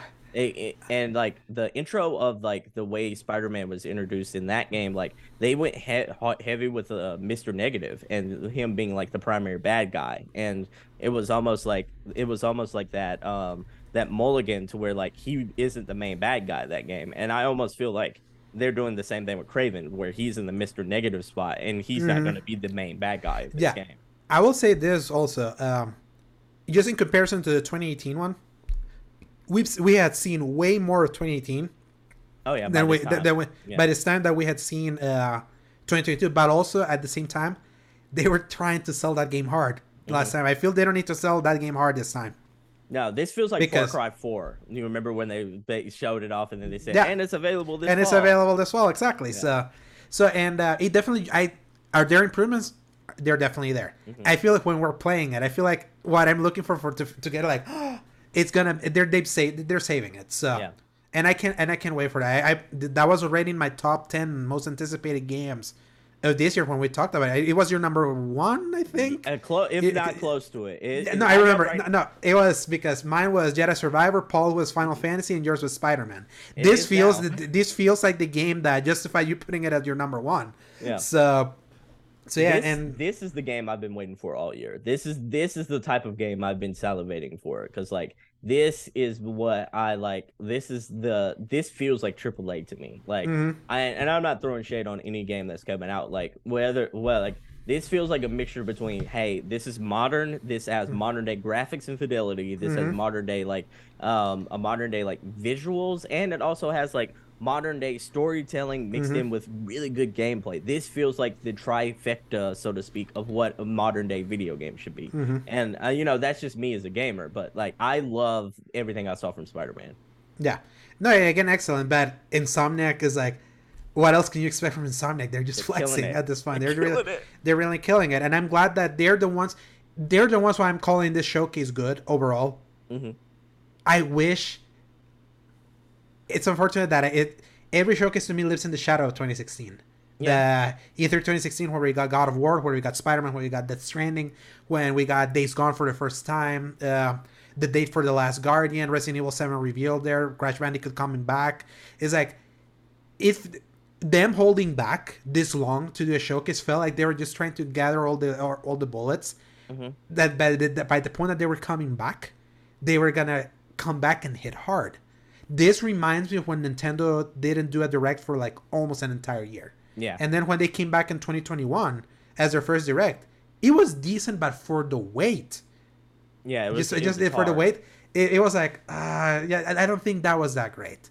And I'm kind of like in the same spot, even though there was good stuff in it here. Yeah, Uh, here's what I will say about this showcase. Like this possibly had two game of the year contenders. Like possibly. Like with oh, Spider-Man. Spider-Man is an easy game of the year contender. Yeah. That's by a bullet. Yeah, with So Spider-Man, and then like, you know, like with I'm forgetting of the name of the game right now, but like with a game that was made by The Pathless and by yeah, Journey the and all sword, that, like the the sword sword of in this the sword in the sea, right? yeah.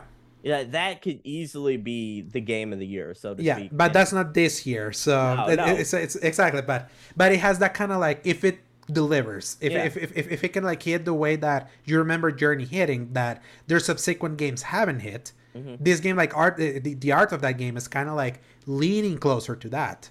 Yeah. But yes, like Spider-Man, like I knew that was gonna be a game of the year contender because the last one was. So it was like it not being is like not a big surprise. But again, it's kind of like. I will give this, like, at least what they're showing the Spider-Man right now, like, on first look, now that we actually seen gameplay, it definitely feels more impressive than the first time we saw God of War Ragnarok. Oh, Even I loved everything no, I saw about God of War the thing is Ragnarok. that the Like, first time they showed God of War Ragnarok, I enjoyed it, but it didn't like leave me very, you know what I mean. It's out. like, yeah, it took until the trailer Mhm. that was 2 months before. Because before they were just showing snippets of gameplay by Game Informer and all that, it was like, it looks like more God of War. That's not a problem.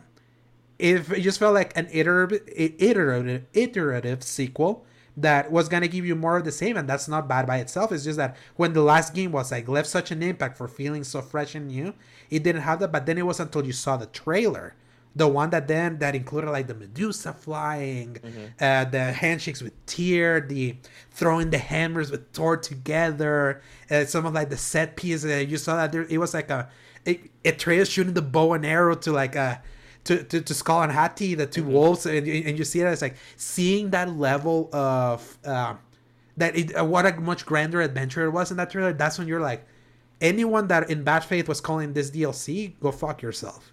Because it's Yeah, like, look, they're I'm actually doing a.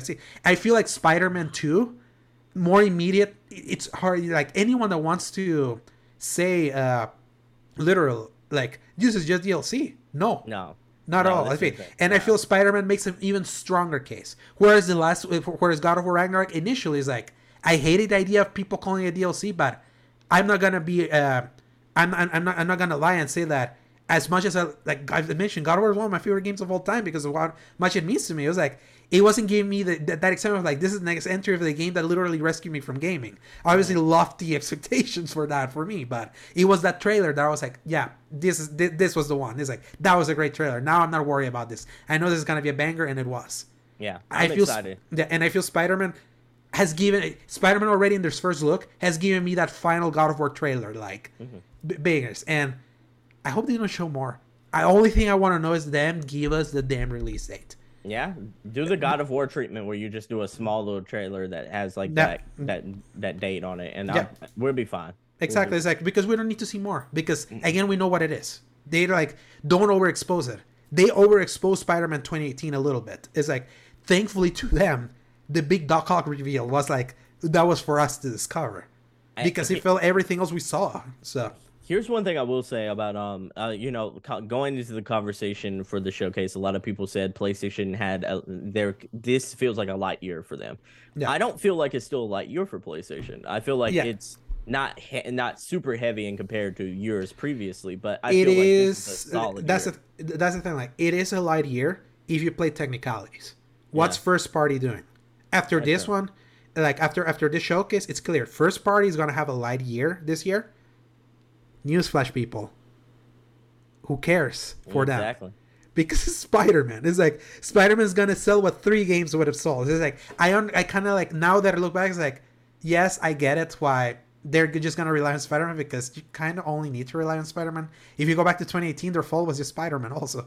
Yeah. So, and they got Final Fantasy 16 that's coming out next month, That's exactly what I was and about that's to an say. exclusive for them. So it's like just in technicality, they're having a light year.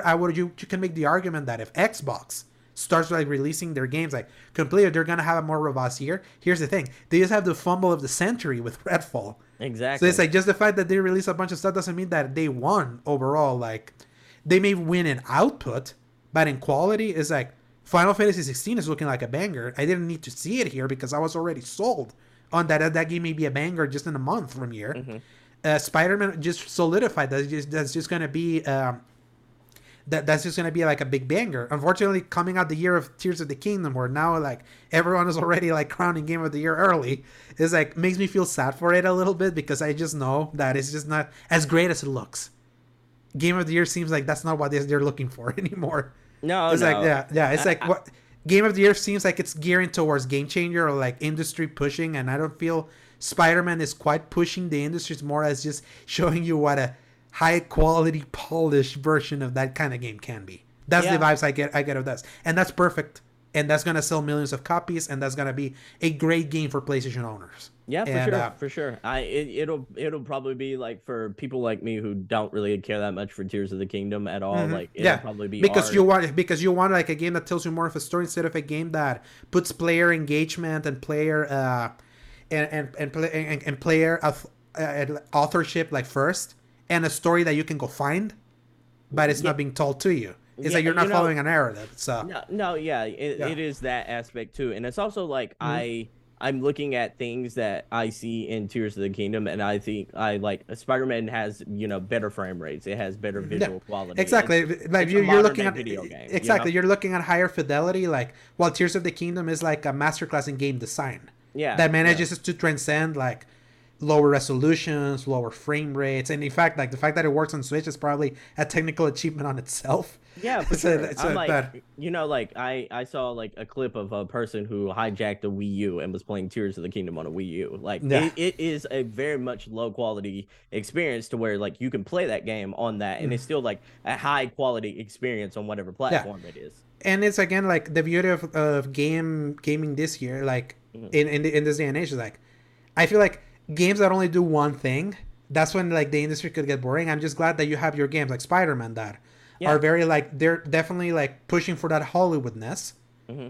and then you have games like Tears of the Kingdom that like like remembers that gameplay is king, and they can push the medium just from a gameplay side and prove to developers the things that a game can do with proper coding and engineering and like ingenuity. Yeah, And that's both true.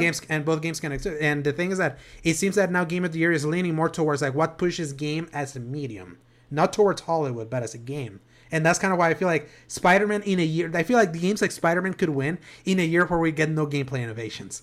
Yeah, That's why that's why Last of Us got to win so easy in 2020, because no one was pushing the industry like from that side. Elden Ring last year pushed open worlds into a different direction, and that excited Game of the Year panelists more than the higher quality title that has everything from story, visuals, gameplay, and together, because it's like it's just a high quality product, but what's pushing the industry forward. you And I know, think that's where we're currently at. Yeah, and the crazy thing is, like I would argue that The Last of Us is like the best, like The Last of Us Part 2 is probably the best stealth game of all time with its stealth mechanics, like the way you can hide, think about it, like the way you hide in that game, the way the AI adapts to everything you do in that game. I've never seen a game like it. Can you name a game that Metal does Gear it? Solid 3 and Metal Gear Solid 5 the Phantom Pain. Yeah, but I mean, like, but the way, like, think about it like this: the whistle mechanic and the AIs, the fact that like the AIs That's in get, Metal Gear. yeah, but like the Oh, fact, I would say like I'll give you this. Last of Us Part 2 gets close to what Metal Gear was doing back in 2004, but does it at such a high fidelity. I was That's the like, one thing I'll do it. I'll give I you was just that. like, no other game like it combines like all those little the Mm-hmm. stalker and the zombie elements with like all the AIs of the human elements and combines those in one set piece though. Like Mm-hmm. I like it's a masterful like piece of game design. But like I will Mm-hmm. say this though, like not to make this about the Last Yeah, of Us or anything like I that. know. I will say, like, like it feels like all three of the big three are having a light year in video games when you look at it. Like Nintendo's only had Yeah, three they only major have releases. yeah, and they only have obviously Tears of the Kingdom already is gonna carry like I mean already sold 10 million copies in Yeah, 3 days, so they're like set for the rest of the year like monetarily wise. exactly. Pikmin 4 obviously is coming in July also, Yeah, and then yeah, whatever they end up putting out on the fall because they're still insisting on saying that Switch owners will still like have things to play this year. Even though I would argue that based on how much time I've just gotten out of Tears of the Kingdom, I'm like I feel you could play that game that entire year and you won't have a problem. It's that big, yeah. so. And that might be it might just be a third party thing too, to where Mhm. like there might be some big third party things Yeah, Nintendo but does. that's the irony. It feels like out of the big three, Hmm. Xbox is the one that's having the most robust year out of the three Yeah. compared to last year where they had nothing. Hmm. The problem is that now they have like a big chink in the armor that was Redfall, Yeah. and like and like and player morale behind behind like their ability to like deliver on the high quality that people expect from them.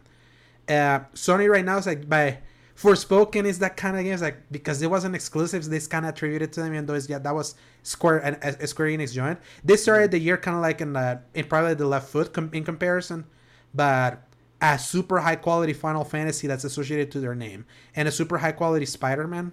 Yeah. And a lot Do of they people need are gonna do they need anything else like no. Sony?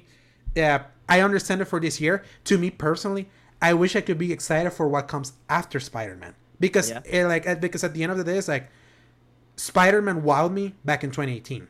I wasn't expecting a Spider Man game to be that good as someone has played so many Spider Man games in the 360 era and the PS2 era, and seeing it at that level of high quality, that Batman that it could get the Arkham treatment. Hmm. That was what wowed me, and on top of that, having a story that's even better than Arkham. That was in 2018. A game that made me feel with what happened at the end of that game with the level of emotion it exuded. I was like, damn, this is like my favorite like version of Spider-Man like ever. Doubly so when we got Miles Morales like 2 years later. So it's like I go into Spider-Man 2 as a known quantity. Yeah. That's exciting because it's like it's comfort. It's like you know that what you're getting is gonna be high quality. It's like there's no doubt. It being bad would be like a catastrophe of high level of like of massive proportions. And It would. there's and Insomniac's like they've proven like with everything they released so far this generation, the Rift Apart was amazing. Miles Morales was amazing. The remaster of 2018 was amazing. Now with this one, Wolverine coming soon. The fact that they're gonna have 5 games almost, because I bet you Wolverine is next year. Yeah. I bet you top money that game's gonna be. Considering just because Insomniac is just like they're like carrying that massive PlayStation 5 in their backs right now with They really because what are everyone else doing afterwards? It's like that's kind of what I wanted for this showcase to at least give me an idea. Uh, at least if it's a known quantity. The problem with like how they presented the live service is like you don't present new IP like that. You do that No. trailer and didn't show me gameplay. Doing it like this is like now it's like everyone that was skeptical on that side that they're trying to do best. I feel you're gonna remain skeptical now after the showcase. You are. And I just hope now that we're here, please Sony make the showcase a yearly thing. Don't let us go through what happened with 2022 again. That because I tell you, we had a showcase last year, and this is the showcase we got this year. This would have still been decent.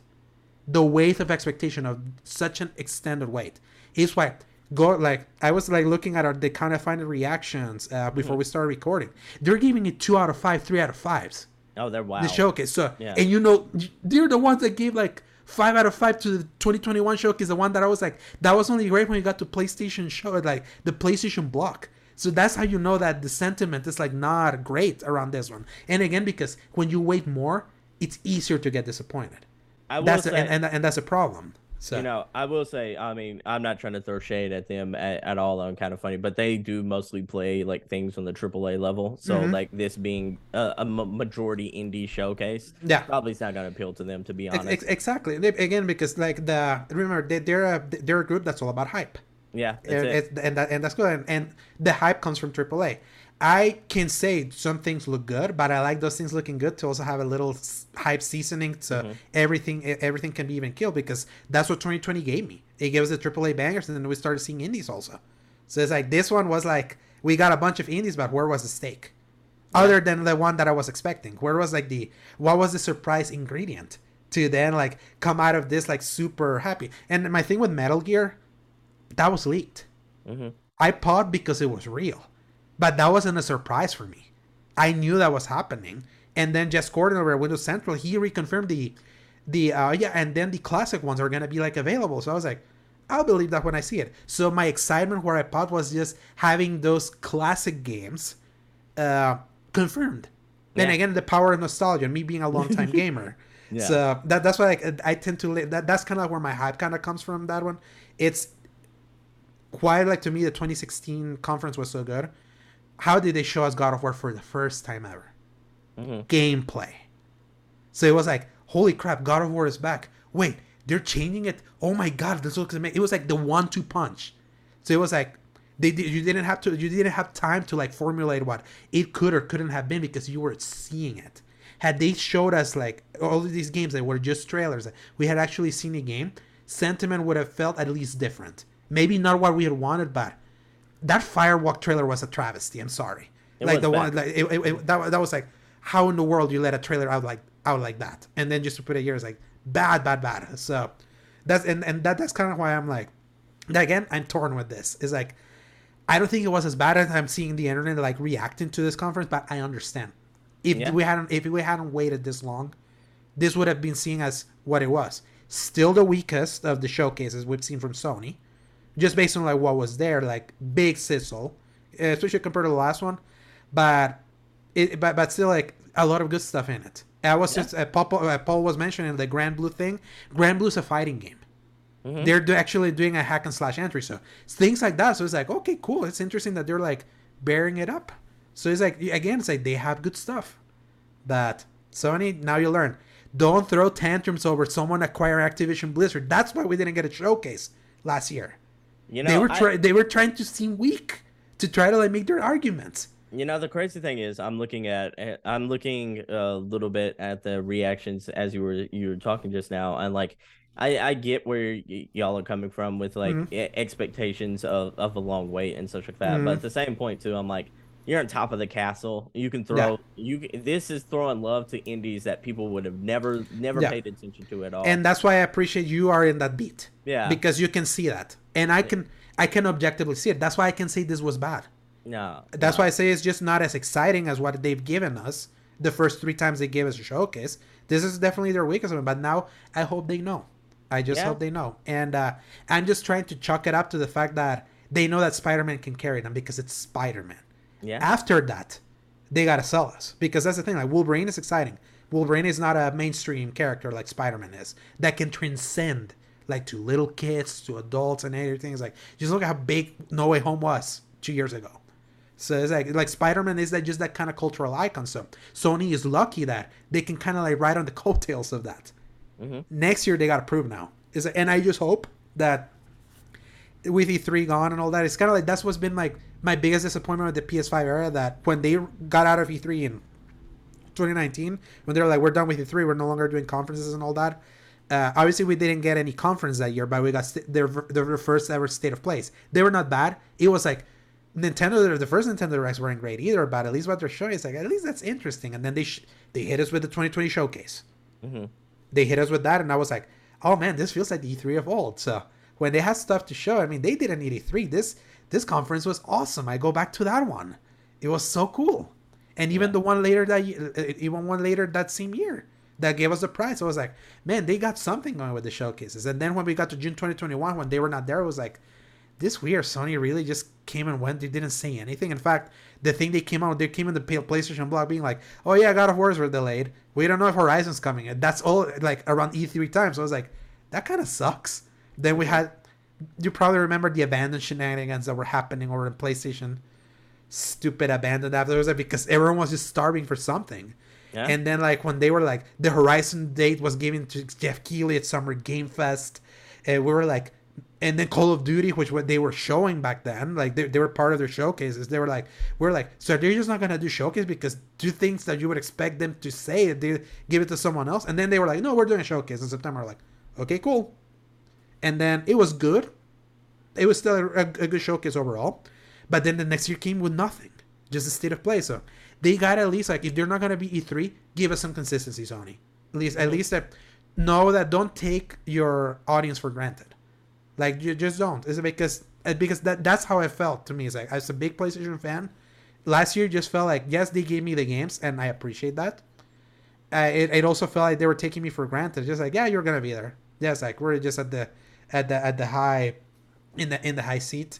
So they better come fight. And that's the thing. Like, everyone in the Xbox camp was terrified when Sony was like, we're doing a showcase, and guess what?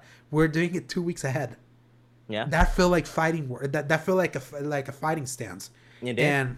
And after this one, I'm like, they didn't, like, I don't walk out of this and be like, God, man, like, Jeff Keighley and Xbox should be trembling, because I don't feel like, because that's how Sony felt. Like when you go 2 weeks early, that's when you're confident. That's a sign of confidence. So it's like, the sign of confidence that they were projecting is not what we got. But again, not a bad show, not for me. But not my favorite by a long shot. So no, I understand that. 7 out of 10. I can understand that too. No. Wish we would have got a little more first party hitters there. Mm-hmm. We kind of missing a lot of the IPs that people were salivating for. Mm-hmm. It's okay. We do have next year, and there is Summer Game Fest where they'll probably announce Last of Us factions. Let's be honest. Based on the timing, because the anniversary is closer on where Game Fest is, I bet you Death Stranding 2 and whatever factions is gonna be there. Yeah, for sure. So, and again, that's probably them playing politics, because Jeff Keighley is also a big stage, and he did reveal Last of Us remake last year. So that's kind of thing. Like, those could have been really cool things to have here. So again, that's why it's so weird that they decided to do this showcase now. I tell you, it's like, this felt like a long state of play. If we're being honest, this definitely felt closer to the state of play, which to me is like, says a lot about, like, they did improve state of plays last year. When we didn't get showcases, the state of plays we got last year were shockingly good. Yeah. All things considered. So maybe a lot of these things were in contract to be shown off last year. They pushed them back towards this year. You never know, but like, yeah, I would say a decent show, good showcase of indies. I do cover a lot of indie games, so I'm happy with that. Shout out to the indie games out there. Shout out to Spider-Man. Spider-Man looked really good. I'm happy. I know for you, it's like, I'm glad it looks like the kind of game that you've been earning. And we sent you a meme with Paul yesterday. Yeah. Play Jedi Survivor. Yeah. Play it, people. Play it. Yes. Like, make time for it. Zelda's amazing. I'm going to give it a 10. I'm just saying that I'm going to be reviewing. It's like, that's how I feel. I've played 120 hours of it already. That's how confident I'm feeling about that. Play Jedi Survivor. I reviewed that. It's such an excellent game. If you're missing narrative and, like, the full shebang, even with the little glitches, play Jedi Survivor. Yeah. Now there's been patched more. Like, do it. Like, I tell you, Sebastian, you're going to thank me later. Knowing, like, what you've been craving for, that's your game. Yeah, and then you're going to get it with Spider-Man. So. For sure. So everyone, thank you for listening. If you've watched our reactions on YouTube, thank you for watching us there. Thank you for supporting us. Go support these guys at the X Button Podcast. They're doing wonderful work over there. In the meanwhile, stay tuned for more reactions that we'll be doing and more shows that we'll be doing based on Xbox and on Summer Game Fest, which will be coming out in the upcoming weeks. In the meanwhile, though, thank you again for listening. Don't forget to leave a nice review. Go to our Single Player Experience Discord. Hang out with us there. Tell us what you think about the showcase and all that. Yeah. Am I right? Wrong? Let them know. Yeah, just let us know. Let us know. Yeah. In the meanwhile, though, I've been Sebastian. That's been Alejandro, and we're out. Bye, everyone. Bye.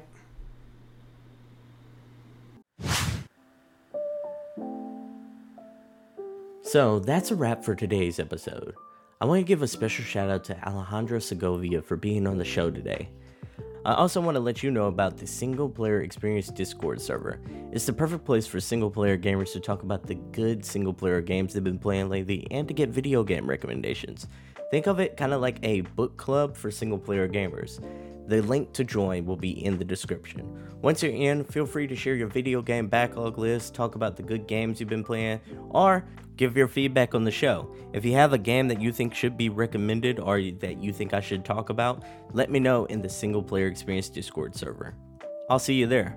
Before we go, I just want to thank you so much for listening to today's episode. Stay safe, stay gaming, and I hope to catch you in the next one. Peace!